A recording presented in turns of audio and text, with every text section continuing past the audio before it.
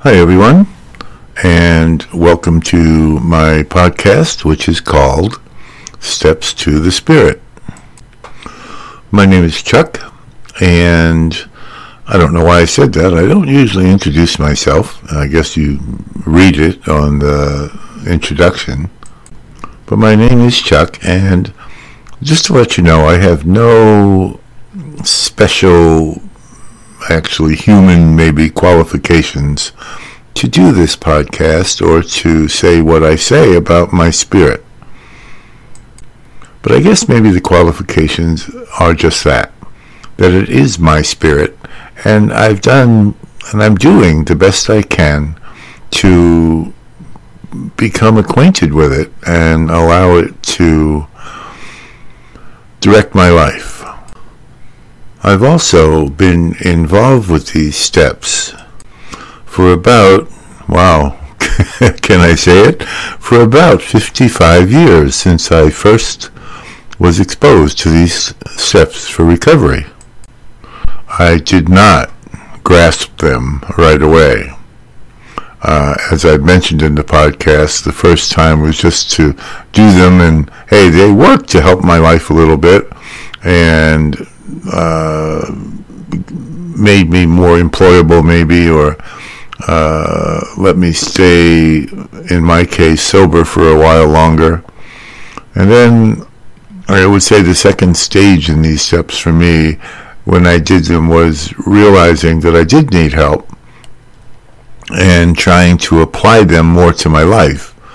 However, at that point, I wasn't ready to surrender my life. The third time, which is this time, was actually quite a few years ago, and I became super willing to really look at these steps and to try to get help, ask for help with my life. I really surrendered.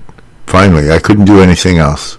I didn't see any other way out, and I didn't know what surrendering was going to get me, but as it turned out, surrendering was the only way to win my battle with addiction and with life. So enough about me. This is season 2. Every time I say that, I find it hard to believe. And this is episode number 6. I'm beginning on the steps again from a purely spiritual point of view this time. And the title for this episode is Step 1, I Am Powerless. And this is part 3, and I promise you this is the final part for this step. Just another little bit of background as to why you're hearing my voice and why I'm doing this podcast. I had written a couple of books, and writing has been my thing. I've always thought that that's what God wanted me to do, was to be able to write. I never thought that I'd be writing about spiritual things. Who knows? I thought I'd be writing articles, maybe for a newspaper. That's what I wanted. But in any event, when I finally started to work these steps the way I thought they should be, and the way they have certainly helped me to become in contact with my spirit, I started to write spiritual type books. And after having published a couple of them, I then had problems with my vision. So I had dry macular, age-related macular degeneration. One eye became wet, and I was still able to function on the computer.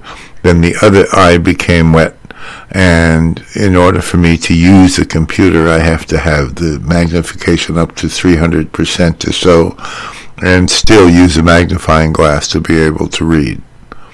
And I tried, but it turns out that dictation really isn't the way for me. I have such a hard time. I want to be able to really examine what I'm writing, etc. So that was not the answer. Then one day my wife said to me, and I thought joking, she said, "You like to talk. Why don't you try a podcast?" And wow, out of the mouths of babes maybe, or something. I thought about it, and I thought, well, I don't really know anything about this podcast stuff, but I'm always willing to learn, and I'm never willing to give up. So I investigated, got a little bit of basic equipment, which is still what I use now, converted our kind of spare room, bedroom / office into a studio setting for when I do these podcasts, and so far it seems to be working out. It's working out for me. I hope it's working out for you too. So let's get started on this third part of step number 1, and looking at my life and realizing that it is unmanageable.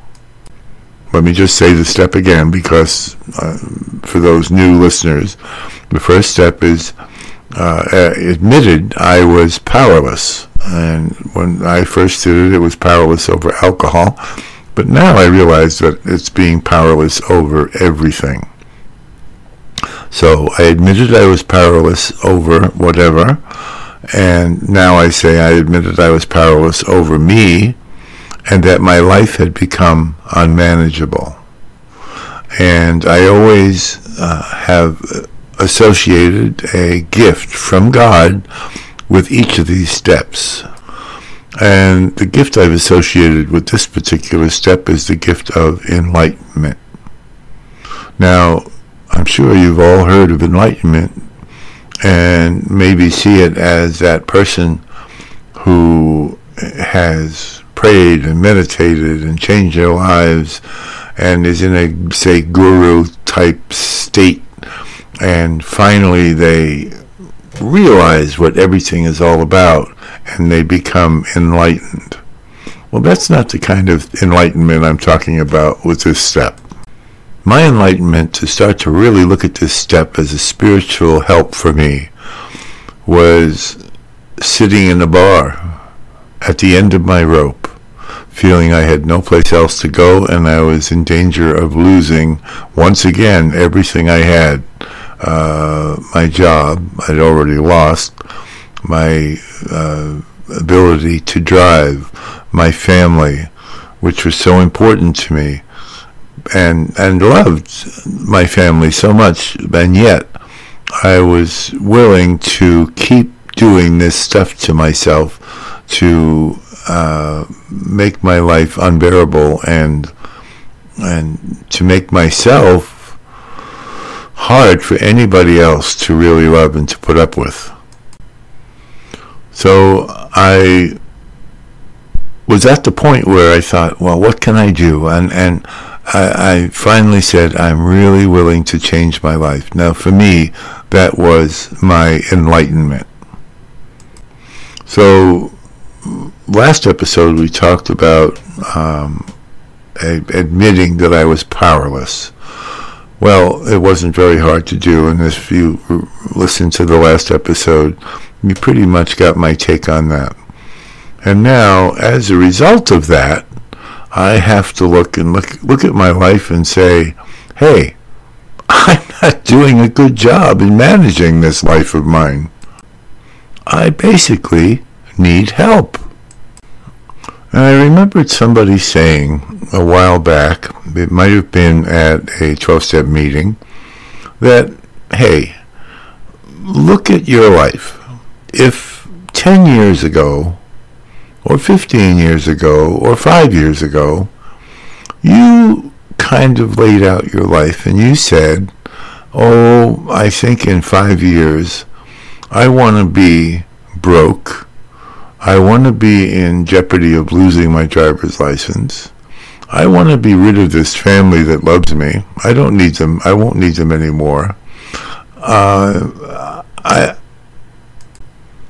I want to be looking at my life as though it has pretty much come to an end and was a devastation.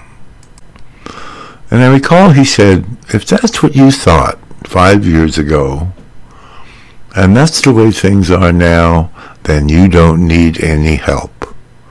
Things are working out just the way you planned. Well, that certainly wasn't the way I planned my life 5 years before that, or 10 years. I remember when I was a child, I wanted to be a veterinarian. And I went through, like most of us do, lots of things that we'd like to be. But even at the very beginning, I started to feel like I was less than, I was unimportant, I was not worth loving even.